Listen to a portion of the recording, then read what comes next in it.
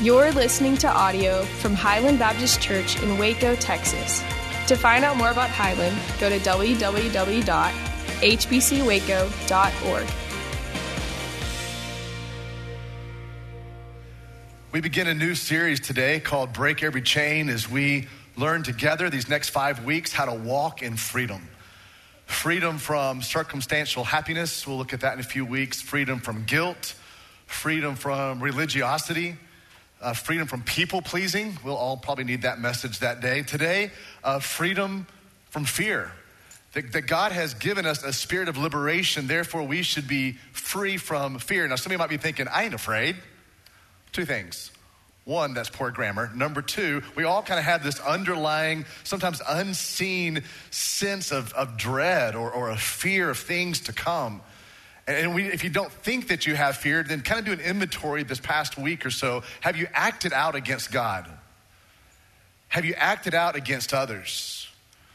There's a very real possibility that actually came from this underlying deep-seated fear. Let me give you some of the ways that we fear in our world today. Number one, we fear loss. We fear loss of relationships. We fear loss of possessions. We fear loss of control. First of all, we fear loss of people. Will I stay married? Is she going to leave? Is he going to leave? Will I have this treasured friendship for the rest of my life? Or will there be a falling out? Will there be a betrayal? Will there be hurt feelings?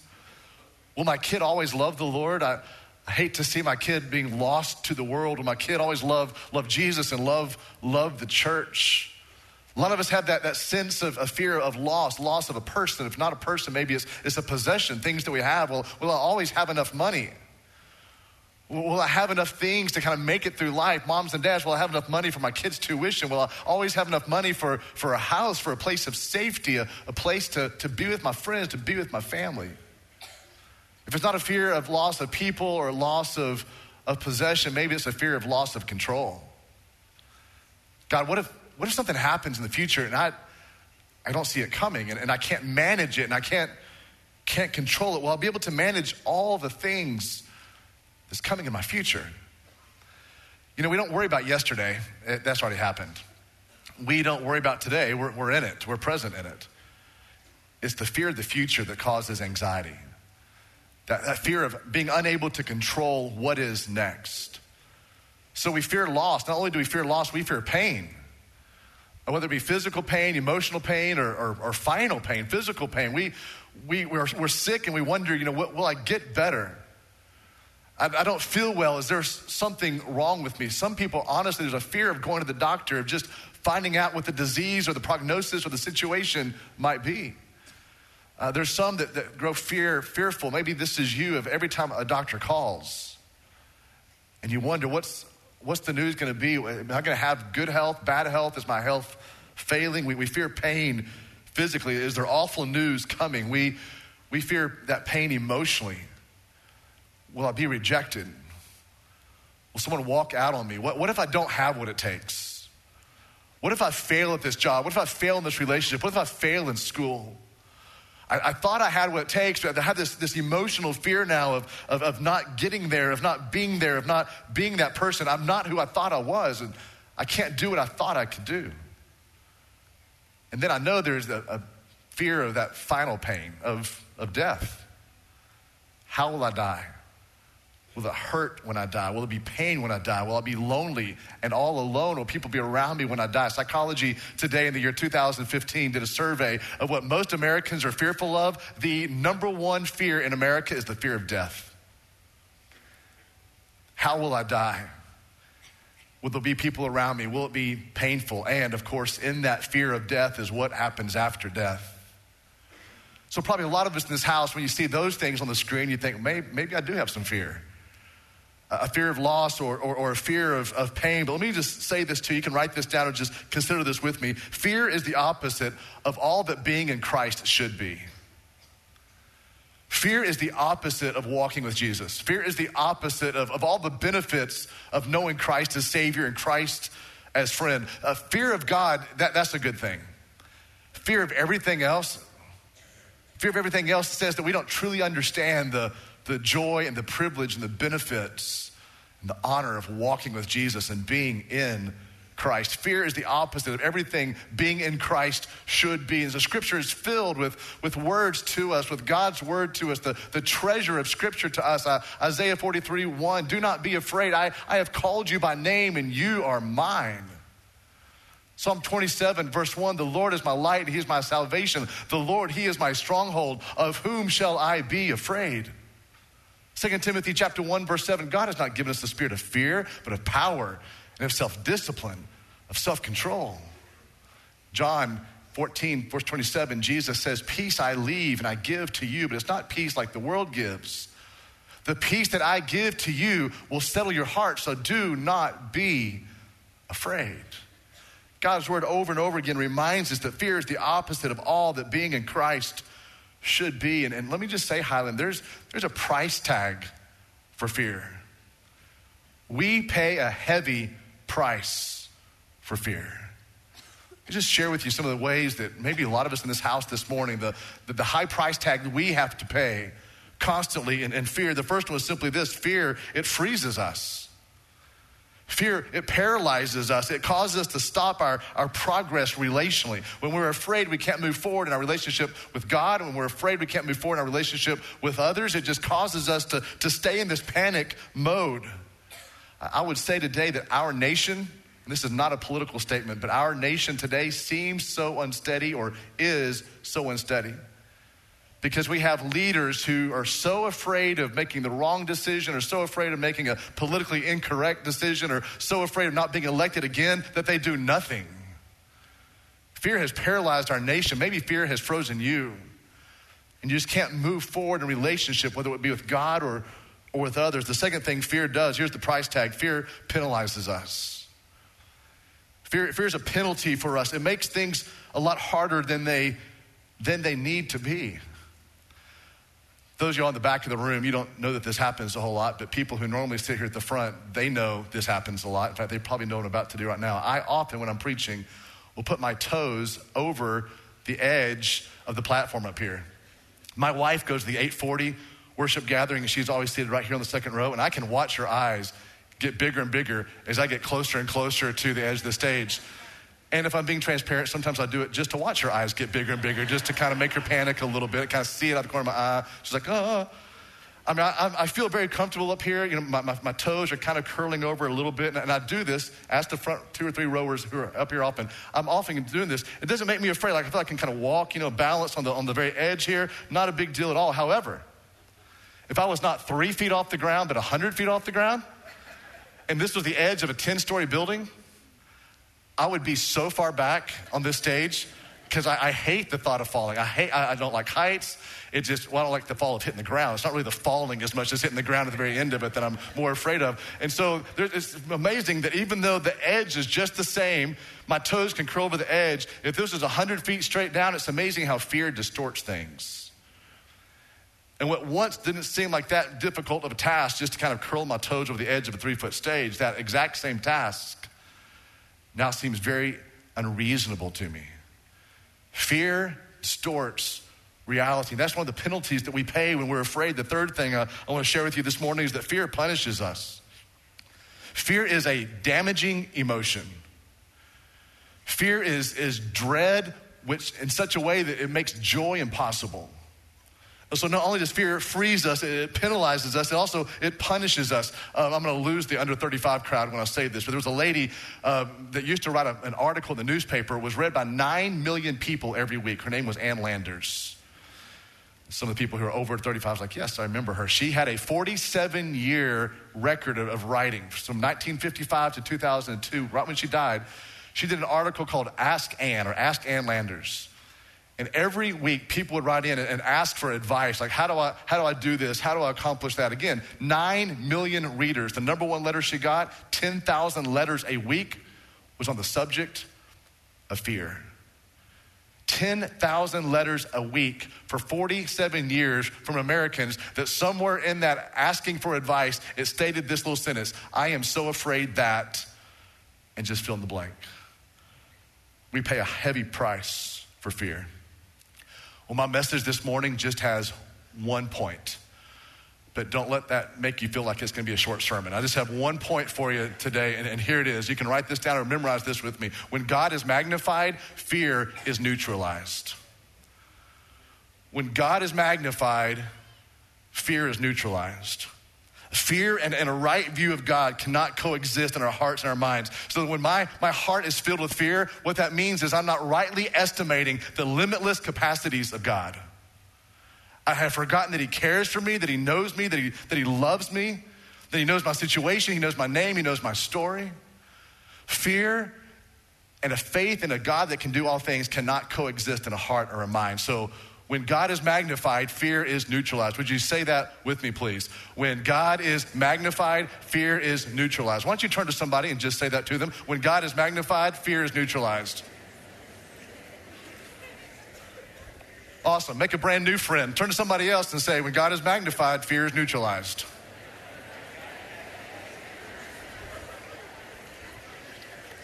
Awesome. Look at all these great friends you made in church today. That's great. Would you go with me, please, to 2 Chronicles chapter 20. 2 Chronicles chapter 20, if you're relatively new to church, is the 14th book of the Old Testament. Genesis, Exodus, Leviticus, Numbers, Deuteronomy, Joshua, Judges, Ruth, 1 Samuel, 2 Samuel, 1 Kings, 2 Kings, 1 Chronicles, 2 Chronicles. Go to chapter 20 with me, please. 2 Chronicles chapter 20. Let's begin in verse 1. If you forgot your copy of God's word, I encourage you to at least follow along on the screen behind me. If not, sit next to someone who has it, or go to your app on your phone this morning. 2 Chronicles chapter 20, verse 1. All right, after this, let's stop. Didn't get very far. After this, what's just happened? Well, Jehoshaphat is the king of Judah, and that's the southern kingdom. Israel's in the north, Judah is in the south, where Jerusalem is. And he has made all these great reforms in chapter 19. He has put the priest in the right place. He has appointed some wonderful judges. He's made some great decisions according to the law and what the law is going to be. It's good policy. It's good for the people. Jehoshaphat was a good king. He was a wise king. He ruled for 25 years. He's the fourth king of Judah. And so after he made all these reforms, all these great ideas, the Moabites and the Ammonites, and with them some of the Meunites, they came against Jehoshaphat for battle. And some men came and told Jehoshaphat, a great multitude is coming against you from Edom, from beyond the sea, and behold, they are in Hazan Tamar, that is, En-gedi. A great multitude. In Hebrew, that really is a picture of overwhelming numbers are coming. There's a number coming toward us right now, Jehoshaphat, and we are greatly outnumbered by these people. Some of you are map nerds. I know this because I'm a map nerd. I'll be the chief map nerd in this congregation if you want me to be. On the screen behind me, you're going to see what's happening here. So this is a satellite image I took of the I didn't take it, but I took it off of Google of the Dead Sea. And so up in the upper left-hand corner, that's the Mediterranean Sea. There's kind of a small circle at the top of the screen. That's the Sea of Galilee. There's a blue river that runs down. That's the Jordan River, and it runs into the Dead Sea, or the Old Testament will call it the Salt Sea sometimes. On the east side of the Dead Sea, you see those three circles, those three colored circles. Yes, I made those myself also this week. And at the top, you have the Ammonites, or the kingdom of Ammon. So even today, Ammon, Jordan is right there within that circle.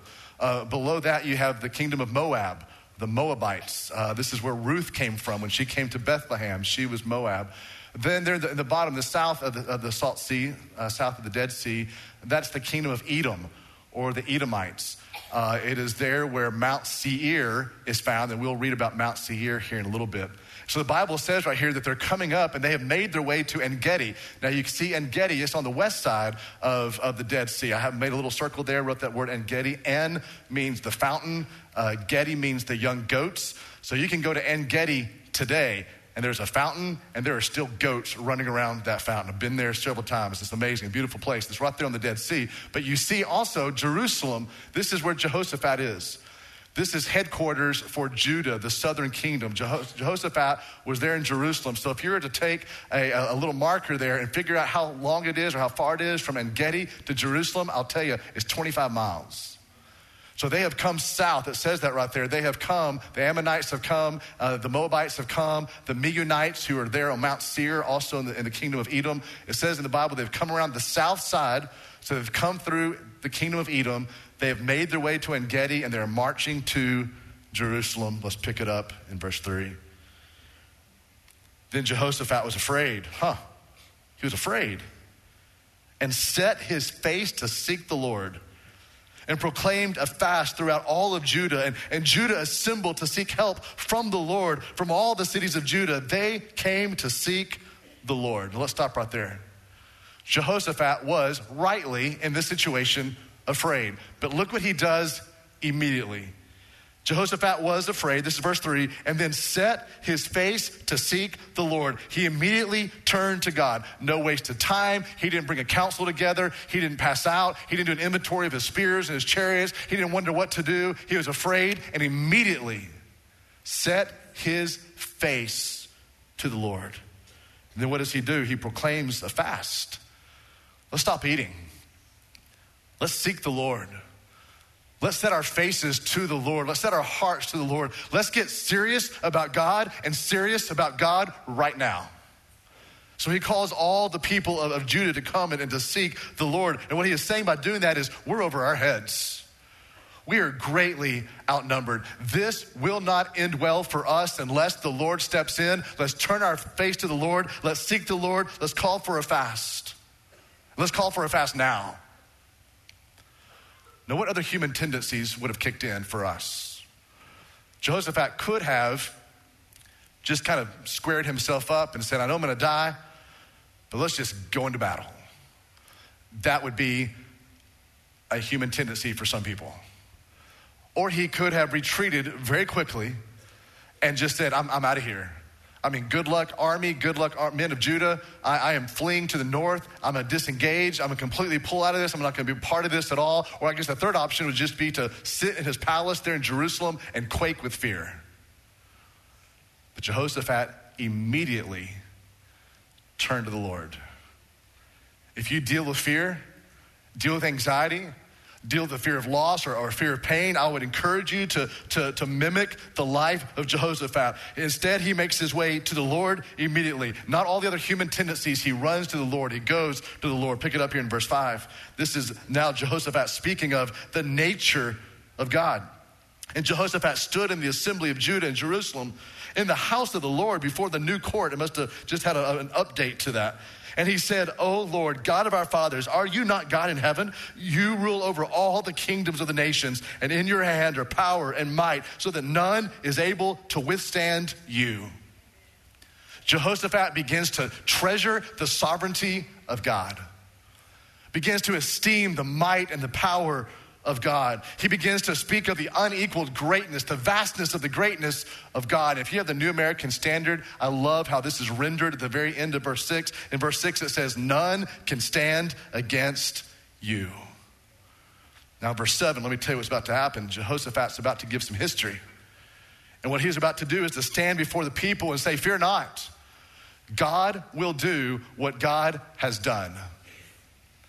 And if you deal with fear, that might be a good thing to write in your Bible, write in your journal, write in the back of the handout, or just memorize that with me. If you fear a lot, fear not. God will do what God has done.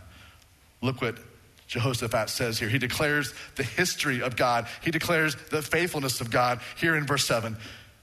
Did you not, O God, drive out the inhabitants of this land before your people Israel and give it forever to the descendants of Abraham, your friend? What he is saying is, God, I know who you are. I know your reputation. I know what you're able to do. I know what you have done. Look at verse 8. And now they've lived in Israel. The people of God, they've lived in Israel. And they have lived this out, and they've built for you a sanctuary for your name, saying in verse 9, if disaster comes upon us, the sword, judgment, or pestilence, or famine, we will stand before this house and before you, for your name is in this house. And we will cry out to you in our affliction, and you will hear, and you will save. What is this history? This is Jehoshaphat remembering, although he probably wasn't there, but knew that a prayer was prayed in this place 75 years before this passage.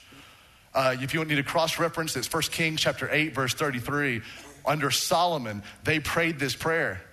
They said, oh God, if danger ever comes, if pestilence ever comes, If armies ever come to invade us, we will cry out to you. And when we cry out to you, you will save us. And so here's what Jehoshaphat is doing. He's reminding God of God's promises to his people. When you're dealing with fear, friends, just keep reminding God of all the promises he has given you.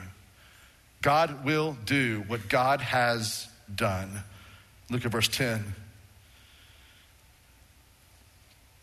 And now, behold, the men of Ammon, of Moab, and Mount Seir, whom you would not let Israel invade when they came from the land of Egypt, and whom they avoided and did not destroy. Behold, here's how they reward us. They reward us by coming to drive us out of your possession, which you have given us to inherit. So again, here's the history that Jehoshaphat is reminding God of, as if God needs a reminder on history. He said, God, you remember we wanted to drive these people out. We wanted to see them as our adversary, but you said, no, you let them be on that side of the Dead Sea. I'll give you the land on the other side of the Dead Sea. Don't drive them out. Don't push them away. And so now Jehoshaphat is saying, God, wouldn't it have been a good idea to have killed them a while back?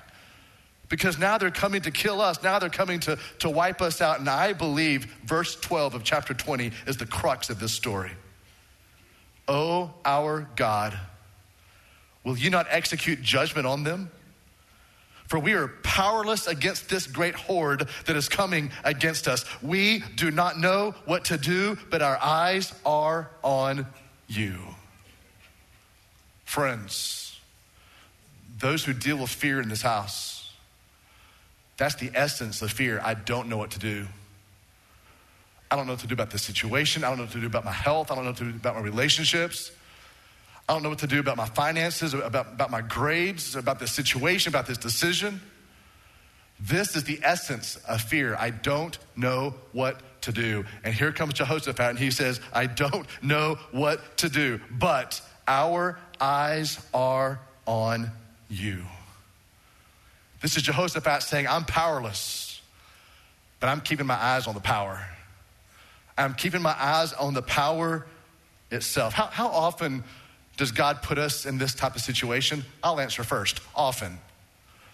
Takes us to a place where we go, God, I have no idea what's next. I have no idea what to do. I don't know the answer, but my eyes are set upon you. Have you heard that terrible phrase, God will not give us more than we can handle? You know what that is? Gosh, what can I say in church? That's cow manure. That's what that is. Now, God will not give you more than God can handle, but all day long, God's gonna give you more than you can handle. This is more than Jehoshaphat could handle. He's a good God. He's a good king. He's a godly king. He saw the goodness of God, and yet here he is afraid. He's saying, I don't know what to do, which is okay because God will never give us more than God can handle. Here we are. And that begins to chip away fear. Look at verse 13. Now here comes the voice of God. Meanwhile, all of Judah stood before the Lord. They've been called to a fast. They had their little guys with them, their infants with them, their wives with them, their children with them, and the Spirit of the Lord came upon Jahaziel. This is fascinating. God's about to speak to his people through probably a young guy named Jahaziel, which, by the way, this is awesome. I love how God brings comfort in the middle of our fear. The name Jahaziel means God sees us.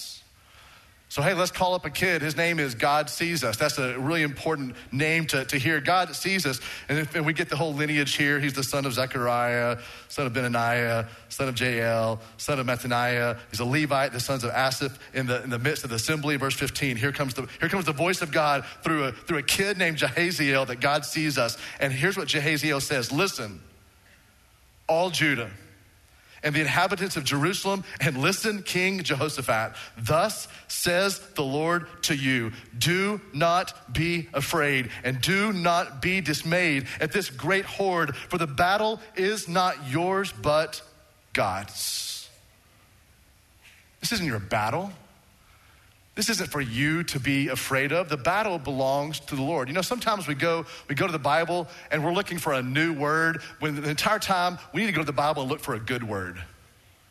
I got one amen. I'm gonna say that one more time for you. I'm gonna get geared up. Here it comes. Sometimes we go to the Bible looking for a brand new revelation, a brand new word. Go to the Bible to find a good word. Oh, it's too late. You should have done it the first time. So here we go. We're going to see in this passage here, this incredible thing that God has said to Jehoshaphat. What he is saying here is the battle belongs to the Lord. How often, those who go to church, have you heard that sermon? Yes, I know. The Lord will fight for me. Stand back and see the salvation of God. The battle is not mine. The battle belongs to the Lord. You know why you hear that so often? Because it's true. And you've just heard that truth over and over and over again in your life and in your heart. I know you've heard this before. This is such great truth for us. Now look at the promises of God here in verse 16. So tomorrow, this is Jehaziel still speaking as the prophet of God to the people of God. Tomorrow, go down against them. And behold, in fact, God even knows how this army is gonna make its way up. Tomorrow, go down against them, and they're gonna be coming up by the ascent of Ziz, and you'll find them at the end of the valley, east of the wilderness of Jeruel. And you will not need to fight in this battle. He says it again, stand firm, hold your position, which I think just means find a seat and see the salvation of the Lord on your behalf, O Judah and Jerusalem. Do not be afraid and do not be dismayed. Tomorrow, go out against them, and the Lord will be with you. The Lord will be with you. Are you afraid? The Lord will be with you. Anxious? The Lord will be with you. If you're in Christ Jesus today, that is a covenant promise that God has made to you and will keep to you for all eternity. If you're in Christ today, that is a promise of the covenant of God made through Christ Jesus, that he will be with you always, even until the end of the age. Now, what's our role? I mean, don't you read this and go, this is awesome, God. Can't wait for you to fight for me. Now, what do you want me to do? Even though God's prophet has already said, you just sit there, find your position. I love this. In verse 18, then Jehoshaphat bowed his head with his face to the ground. This is the king, bowing his head with his face to the ground, and all of Judah and all the inhabitants of Jerusalem, they fell down before the Lord, worshiping the Lord. And the Levites of the Kohathites and the Korahites, which are the singers, they stood up to praise the Lord, the God of Israel, with a very loud voice. Don't tell me to sing softly in church. With a very loud voice. And they rose early in the morning and went out into the wilderness of Tekoa. And when they went out, Jehoshaphat stood and said, hear me, Judah. Hear me, inhabitants of Jerusalem. Believe in the Lord your God, and you will be established. Believe his prophets, and you will succeed. And when he had taken counsel with the people, he appointed those who were to sing to the Lord and to praise him in holy attire as they went before the army and said and sang, gave thanks to the Lord. Give thanks to the Lord, for his steadfast love endures forever. God, what can we do? Want us to bring our spears? No, bring a flute. Can we hit them with the flute? No, don't hit them with the flute. You're just going, you're watching. You're watching me. God, can we bring some shields, some armor? No, just bring the altos. Bring someone that can kind of do that counterpart underneath when they sing out. God, can we bring our armament with us? Can we bring our spears with us? Can we bring our shields with us? Can we bring our swords with us? No, just bring a tambourine. Just come ready to praise. And look what it says here in verse 22. And when they began to sing and praise the Lord himself set an ambush against the men of Ammon, of Moab, of Mount Seir, who had come against Judah, so that they were routed. Family, what do you do when you experience fear? What do you do when you come to a place you're like, I don't know what to do. I feel powerless. I have no idea what's next. I'm afraid of the future. What do you do when you experience fear? Here it is, according to 2 Chronicles chapter 20. You believe God, you bow before him, and you sing. That's God's word. We're in a place of fear, a place of indecision, a place of anxiety, a place where you have no idea what is next. What should you do? Believe God, not believe things about God, but believe God himself. And bow down. Bowing before the Lord is a sign that you are so dependent. Bowing down means, God, I cannot and you can. In fact, bowing down means, God, I cannot nor can anyone else, but only you can. And then sing. I don't have a good voice. Sing. I hate the way I sound when I sing. Sing. Or just stay in fear. Or stay frozen. Or stay punished by fear. Stay penalized by fear, or believe God. Bow before him and sing and praise and worship him. Do you deal with fear? Deal with anxiety? get to a place just as Jehoshaphat did. I do not know what to do, verse 12. This next song we're going to sing, I encourage you who deal with fear to come and just kneel here at the front. That's the bowing down part. And as you're walking down the aisle, just encourage you to say, even if it's in your heart, God, I believe you. I believe you. I don't believe my feelings. I don't believe my emotions. But I believe you. I don't just believe things about you. God, I believe you. And I'm going to encourage you to sing, for all of us to sing. Hey, would you stand with me? Let's pray together. God, we